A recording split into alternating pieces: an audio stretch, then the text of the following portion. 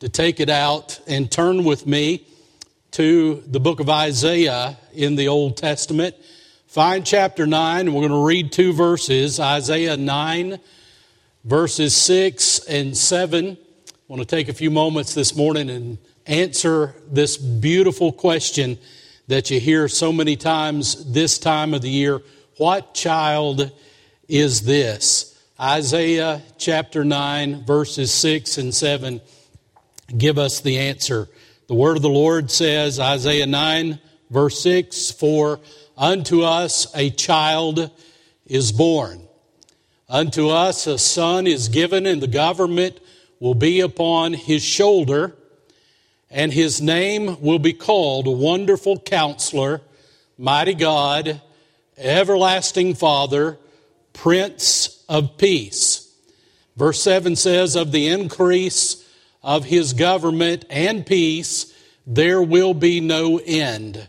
Upon the throne of David and over his kingdom, to order it and to establish it with judgment and justice from that time forward, even forever. The zeal of the Lord of hosts will perform this." Let's pray together. Lord, we want to thank you again today that you have blessed us to be here. You've blessed us, Lord, to have life and breath and a voice that we can praise you with. And Father, I pray that this morning we would hold nothing in reserve as we think about your great word. Father, you're an awesome God who 700 years before Jesus was born in Bethlehem, you answered the great question, what child is this? You told us, Lord, exactly about this son that you were giving, that, Father, he would come and he would be our all in all. He would be, Father, the remedy for our sin problem, and he would bring peace into our hearts and lives. And Father, thank you that not only was Jesus here to be known all those years ago, but he's here to be known today. And I pray, Lord, that if anyone in this place doesn't know this Christ, that, Lord, before we leave here today, he or she would come to the saving knowledge of your Son, our Savior, in whose name I pray, and amen. Well, we love to sing that Christmas carol or hymn, "What Child Is This?" W. Chatterton Dix wrote this carol back in 1865. At the time, he was a 29-year-old insurance executive over in England, and there's something that differentiates him between all of the other hymnists and carol writers in that part of the country back in that time. It's this: he was not a theologian. He wasn't a pastor or a preacher, but he was a lay person. It's interesting, all those years ago, preachers spent a lot of time writing hymns and writing carols, but this man, again, was not a preacher. He was a layman, and he was going through a very difficult time in his life. He had been beset with a terrible illness, and he had settled down into some depression right at this particular time of the year. And as he began to read the prophecies in the Old Testament that concerned the coming of the Messiah, he settled in on this one that we've read together this morning, Isaiah chapter 9. And that's what inspired him not only to write the carol, but as he contemplated the beautiful promise of Jesus and who Jesus would be, God used that season of his life to lift his spirits. And he came out of his depression, and not much later than that, he would be healed of his physical disease. But it all started as he started to think about who Jesus is. May I tell you this morning that if you're here today and maybe you're despondent, perhaps you're hurting because of something that life has thrown your way, look up and take a look at Jesus. Jesus is the reason for the season. That sounds trite, but isn't that so true?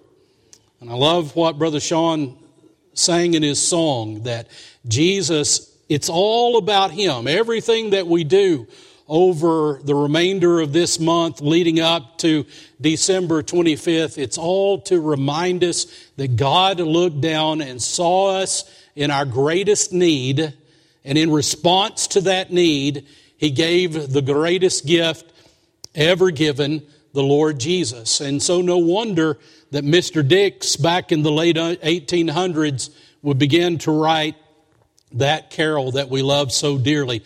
What child is this who laid to rest on Mary's lap is sleeping, whom angels greet with anthems sweet, while shepherds watch are keeping?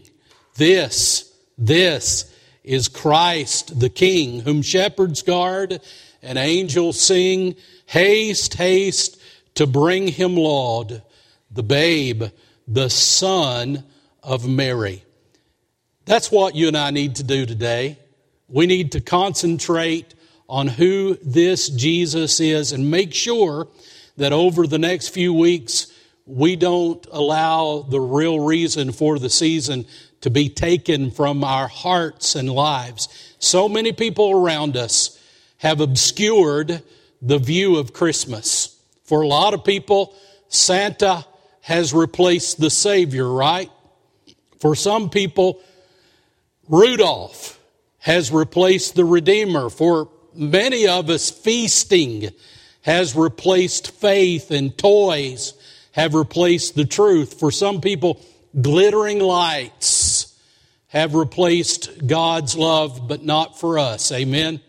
We're not going to let that happen as we worship together and celebrate Jesus this month here at Bible Baptist Church. Well, Isaiah, as I've already mentioned, 700 years before Mary gave birth in Bethlehem that we thought about last week, prophesied by Micah. Isaiah prophesies, and he tells us just exactly who this child is. And so we're going to spend 2 Sundays, today and next Sunday, allowing these verses, these rich theological, Christological verses of Isaiah chapter 9, verses 6 and 7, just settle down deeply in our hearts. So who is this child? I'm going to give you 2 answers over the next few moments. The first answer is this. This is the child that was given. Everybody say given with me. Here we go. Given. One more time, and I know you've got it. Given. This is the child who was given. Notice that Isaiah, in these verses of Scripture, talks about a child who would be born to us and a son who would be given. I want you to understand that in those 2 thoughts, there are 2 wonderful truths of Christmas. One speaks of the humanity of the Lord Jesus Christ, and the other one speaks of the divinity of the Lord Jesus. So who is this child? What child is this? He's the child that is given, and we see the great theological truth of Christianity that our Lord and Savior Jesus was 100% God, yet at the same time, He was 100% man. We call Jesus the God-man. He was able to be all God without discarding any of that, but at the same time, He was able to be all man. You see, when we think about the humanity and the divinity of Christ, one tells us that He's Son of Man, and the other one tells us that He's Son of God. One tells us of His earthly beginning, and the other one tells us of His eternal being. One tells us that He was the babe of Bethlehem, and the other one tells us that He is and evermore shall be the God of glory. You see, as a child, He was born to live with us, but as the Son, He was given to die for us. We'll mention this over and over the next 3 weeks, but I think it really bears repeating, don't you? That Jesus, as a human, at the same time all God, was given to be our supreme sacrifice. Several years ago, when I was a younger pastor, I'm still a young man, by the way, but the day was several years ago that I was a very young pastor. I started pastoring. I started working in churches when I was 19 years old, a sophomore at Cumberland College. And then from that point forward, God has kept me in ministry in some form or fashion. Started pastoring as senior pastor my first church when I was 24. Then I went into full-time pastoral ministry a few years after that. And one of the things we did, the music minister in that particular church and I, as we planned the Christmas season, we decided that the theme of the season was going to be from the cradle to the cross. And it makes a lot of sense, right? Jesus came into a cradle, born of Mary, placed in the manger so that ultimately He would go to the cross. But we did, I guess, a really bad thing. Let me tell you what we did. They had a manger set out at the church as a part of the Christmas decorations. And it was a beautiful thing. They had been a little extravagant in all the decorations, and the manger was just right. But we went into the Holy Week decorations and we found this big cross. And what we did is we laid the cross, the top part of the cross, down in the manger to be a visual reminder of our theme that season, from the cradle to the cross. Some of the ladies of the church that had decorated didn't like it. And I remember one particular Sunday morning, a lady came to me at the end of the service and said, "Brother Allen, I cannot believe that y'all have done that." I said, "Done what?" She said, "You took the manger and there's that big old cross coming out of it." She said, "When I come to church at Christmas time, I don't want to think about the cross. I want to think about the cradle." May I say to you this morning, if through the remainder of this month you only think about the cradle and you don't think about the cross, you have missed Christmas.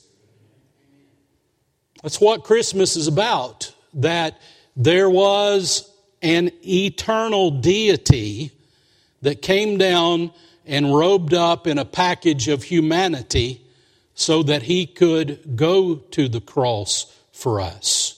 And we see it right here in this prophecy that came 700 years before Jesus was ever born. So again, I want you to notice, this is the Son who was given. It's the child that God gave.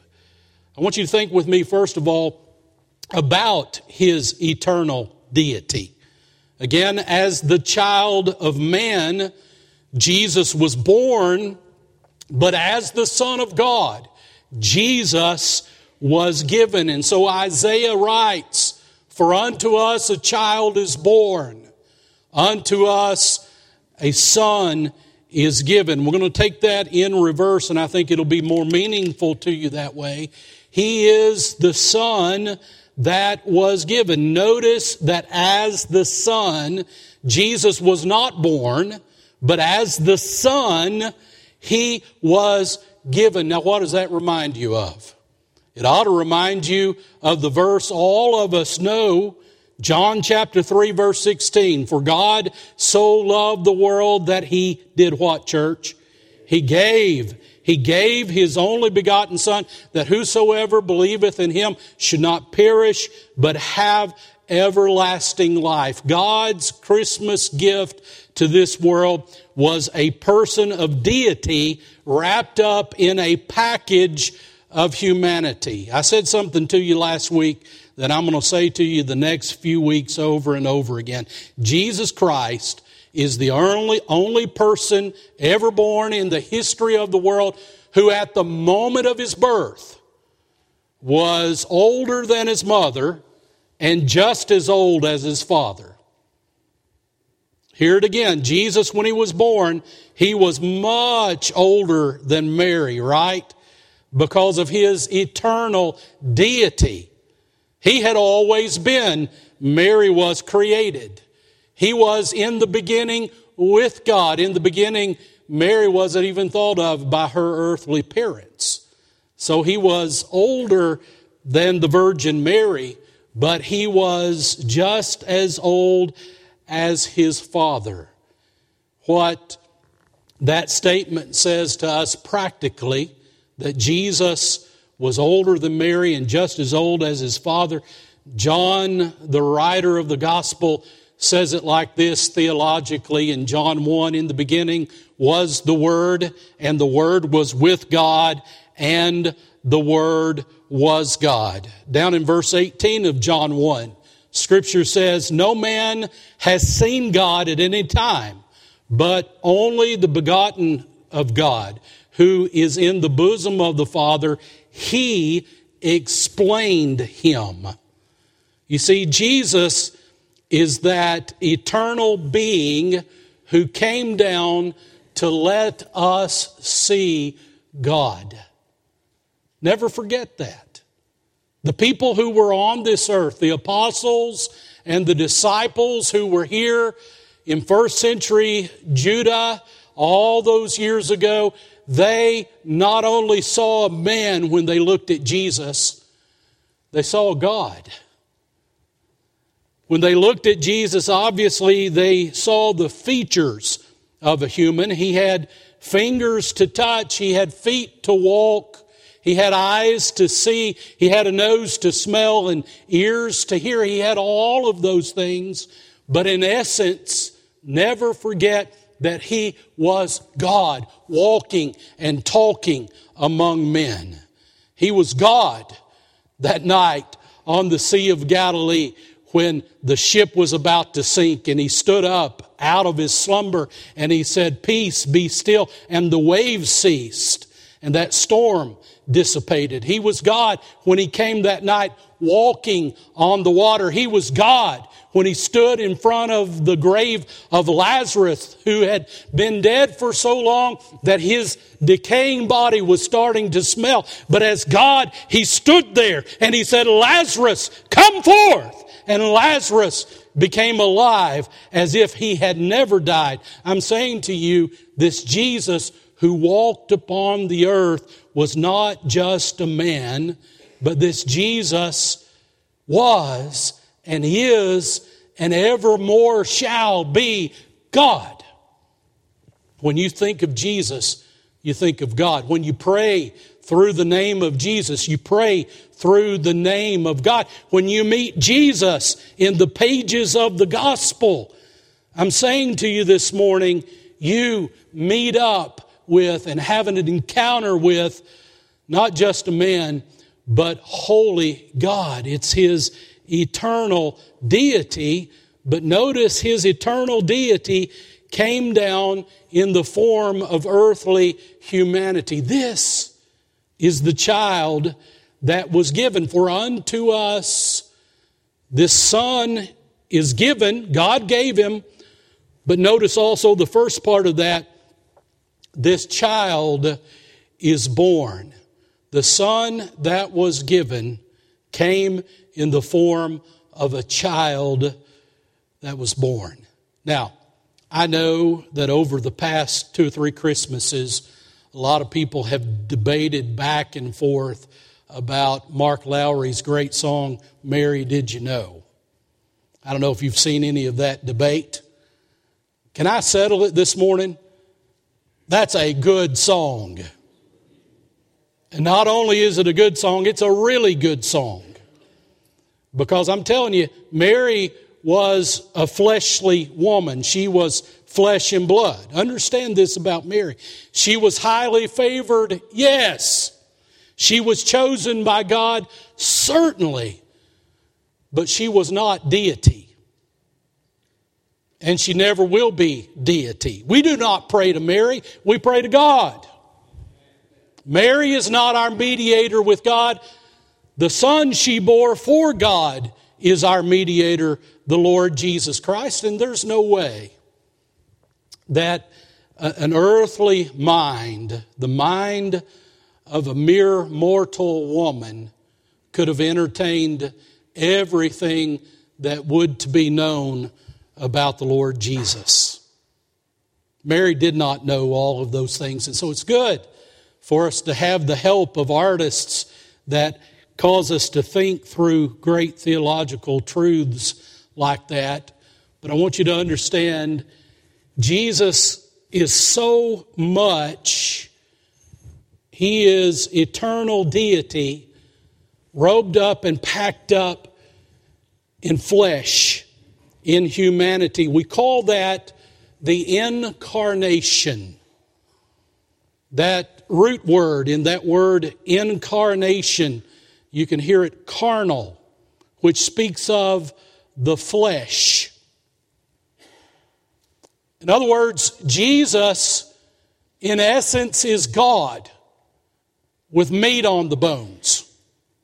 If you were to go to a Mexican restaurant and order chile con carne, what are you ordering? You're ordering chili with meat. And so that same root word is the same that our theological term incarnation comes from.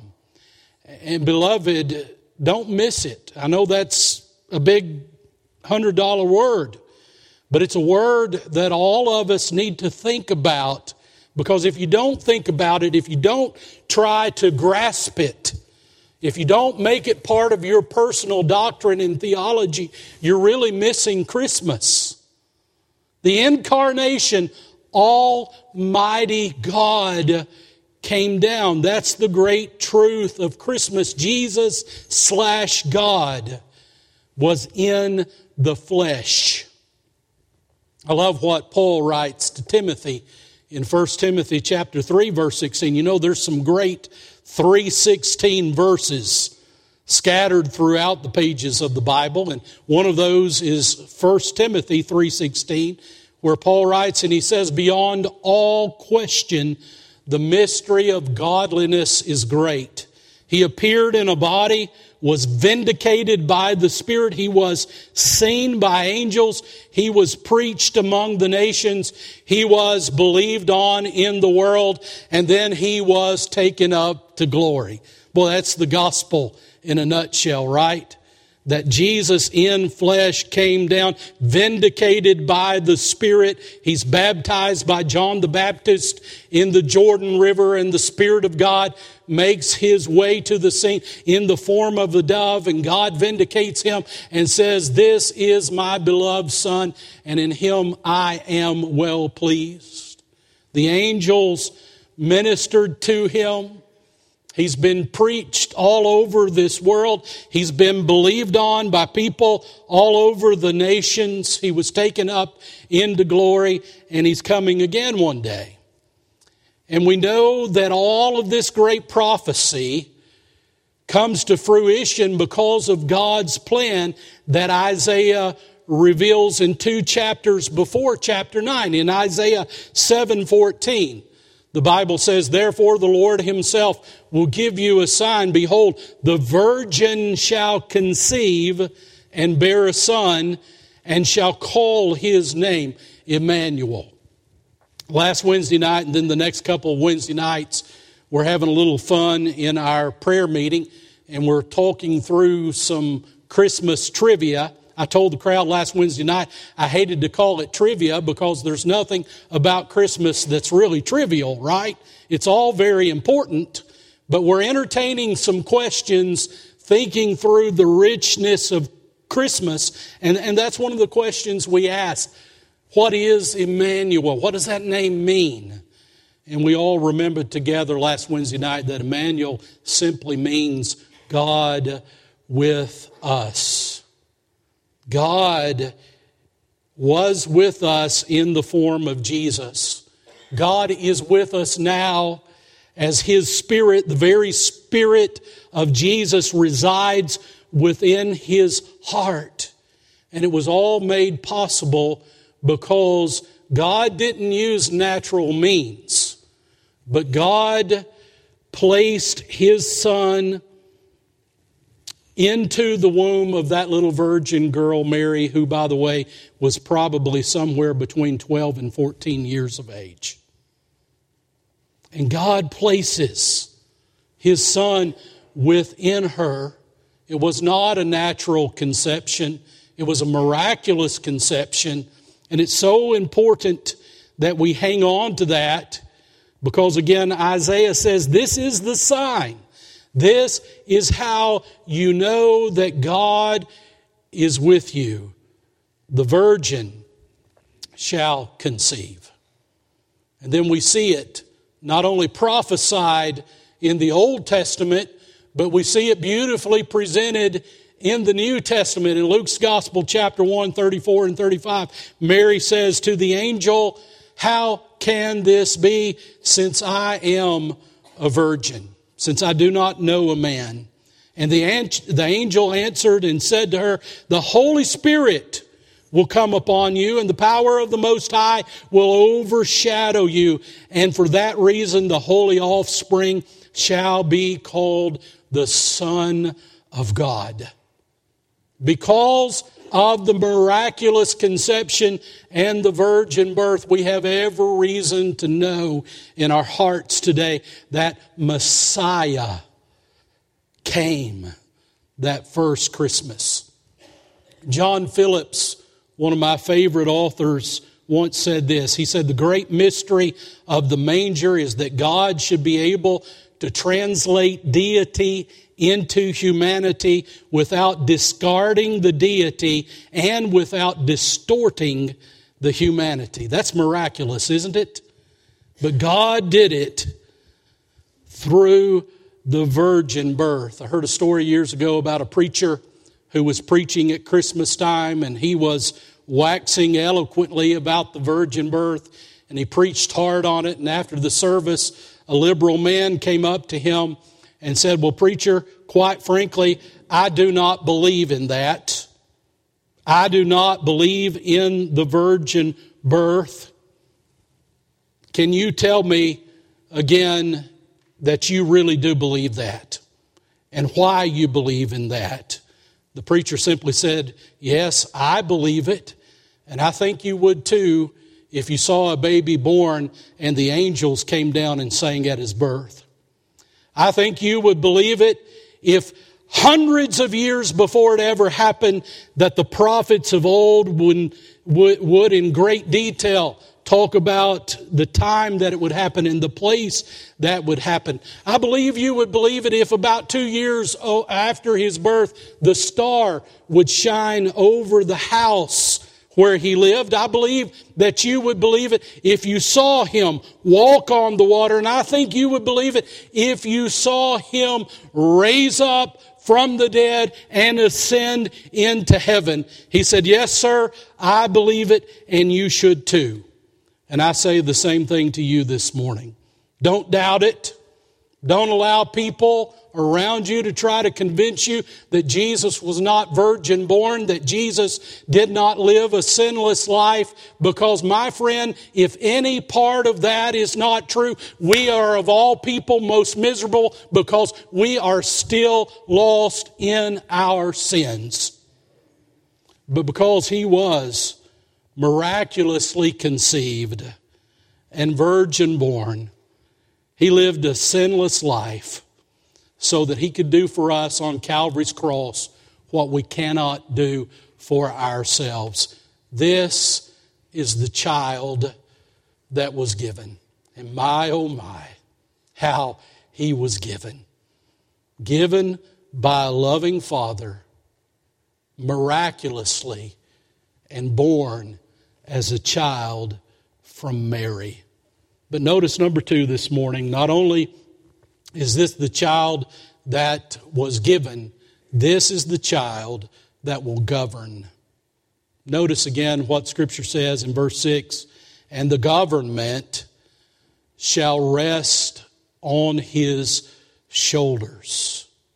Now, his government would be different from any other government in human history. because you see, it's a universal government. As I've already mentioned to you this morning, the first time he came to the cradle. When he comes again, he will come wearing a crown. The first time he came to redeem. The next time when he comes, he's coming back to rule. The first time he came to die upon a tree, and the next time he's coming to rule from a throne. Right now, his kingdom is internal. It's in our hearts and lives today. You might say, well, preacher, I'm a citizen of the United States of America, the great Commonwealth of Kentucky, Rockcastle County, and whatever community you happen to live in. And that would be true for you. But may I say to you that you're a part of a greater kingdom than that. Jesus said, my kingdom is not of this world. And I'm saying to you this morning, you belong not only to a country and to a state and to a county and to a community, but more importantly, you are a part of the kingdom of light. You're a part of God's kingdom. It's eternal, or internal rather, right now. But I'm saying to you very soon, it will be an external kingdom. The Bible says in Zechariah 14 verse 9, and the Lord will be king over all the earth. He'll be king over all the earth, and in that day, he'll be the only one, and his name will be one. You see, my friend, Jesus Christ is coming back to rule and to reign in the great fact of Christmas. The great opportunity and the great privilege that you have right now is allowing that coming external kingdom to rule and to reign in your heart and life internally right now. You see, it's a coming kingdom because Jesus is the Messiah given to govern. But I also want you to understand it's an unending kingdom. If you look at your Bible in verse 7, the Bible says of our text, there will be no end to the increase of his government or of his peace. Now just let that sink in for a moment as we close this morning. There will never be an end to the government of the Lord Jesus Christ. Armies have marched against him. Smart men in their own mind thought that they could write him out of society. But may I ask you this morning, is the kingdom of the Lord here now? Yes. And if the kingdom of the Lord is here right now internally, just be reminded today that God's kingdom will come externally and everyone will see it. My favorite scripture comes from the book of Philippians chapter 2, verses 9 through 11. Paul writes and he says, therefore God has highly exalted him and given him the name that is above every name, that at the name of Jesus, every knee of things in heaven, on the earth, and under the earth will bow down, and every tongue will confess that Jesus Christ is Lord, to the glory of God the Father. I'm saying to you this morning, every knee will bow down to Jesus. And every tongue will confess that Jesus Christ is Lord. Daniel wrote in 2:44, and the days of those kings, the God of heaven will set up a kingdom which shall never be destroyed, and that kingdom will not be left for another people. It will crush and put to an end all those kingdoms, but it itself will endure forever. Let me tell you about our King. He won't be voted into office and he can't be voted out of office. What about our King? He's not coming back to choose up sides, but King Jesus is coming back to take over. And when he comes, He won't be riding on the back of a Republican elephant or a Democratic donkey. Jesus Christ will come back riding the white charger of holiness, righteousness, and godliness, and He will establish a kingdom that will prevail, and it will be a kingdom of peace that shall last, Scripture says, forevermore. Listen, the government shall be upon His shoulder. The government of this world is not mine and it's not yours. It's not America's, it's not Israel's, it's not Canada's or Mexico's. The ultimate government of this world belongs to one King, and His name is Jesus Christ. And I want to ask you this morning, is this King ruling and reigning in your heart today? Remember what we've talked about. Right now, it's internal. You know what Rockcastle County, Kentucky needs more than anything else? Rockcastle County, Kentucky needs to bend the knee to King Jesus. Because when we bend the knee to King Jesus and accept Him as our Lord and our personal Savior, He takes care of all the trash that can be in our lives. Maybe you're here this morning and you keep looking and you keep searching for something and you cannot find satisfaction. I'm saying to you today, come to Jesus. He stands ready to receive you. He'll save you today. Not only will He give you a place in heaven to come, but He'll rule and reign in your heart right now, giving you meaning and purpose for life. Why wouldn't you come to Jesus today? Let me ask you, Christian friend, you're saved, He's your Savior, but are you living like He's your Lord? Is Jesus number one in your life? Or are there other things of life, maybe even at this season, that should be all about Him? Are there other things that are more pressing on your heart and more active in your mind than the rule of King Jesus in your life? And if that's true for you, if that's true for me, may I tell you today that we're backslidden. If there's ever been a moment when Jesus was more precious to you, when He ruled more completely your life than He does right now, you are backslidden today. And you need to come to Him. You need to confess. You don't need to talk to me. You don't have to talk to anybody else. But I'm saying to you, this season of the year, when we celebrate the greatest gift that has ever been given, the fact that God gave His all to us, it should compel us to give our all to Him. He should be Lord of our schedule. He should be Lord of our talents. He should be Lord of our lives. And He should be Lord of our homes. And if He isn't today, beloved, we're missing Christmas. We're missing it. And I compel you,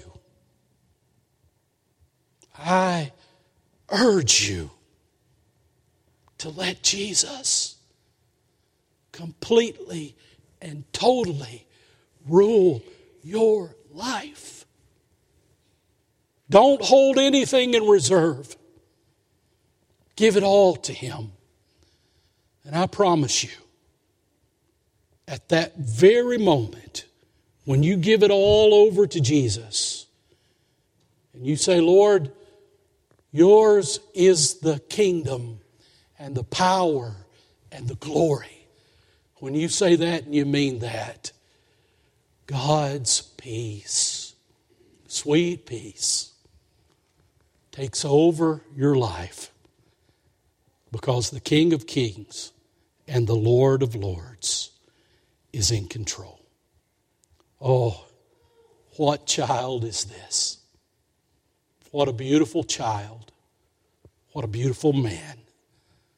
What a beautiful Savior. Would you stand with me today and bow your heads?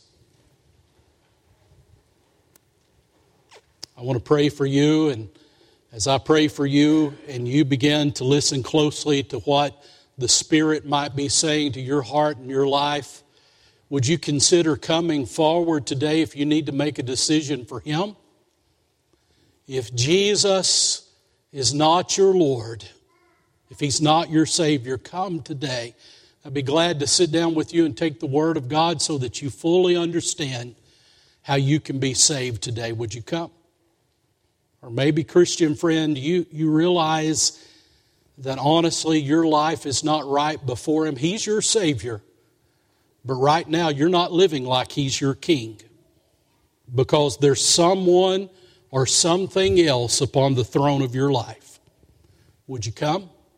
Enjoy this Christmas. Let it be the greatest Christmas ever, because the greatest gift ever given is in control of your heart and your life. If you need to come, would you come today? Lord, thank you for your love. Thank you for giving us the great gift of Jesus. Dear Lord, I pray today that if any man, woman, boy, or girl needs to come and respond to your word, that he or she would come. Be honored and glorified in us as we give everything to you without reserve. I pray and I ask it in Jesus' name. Amen. As we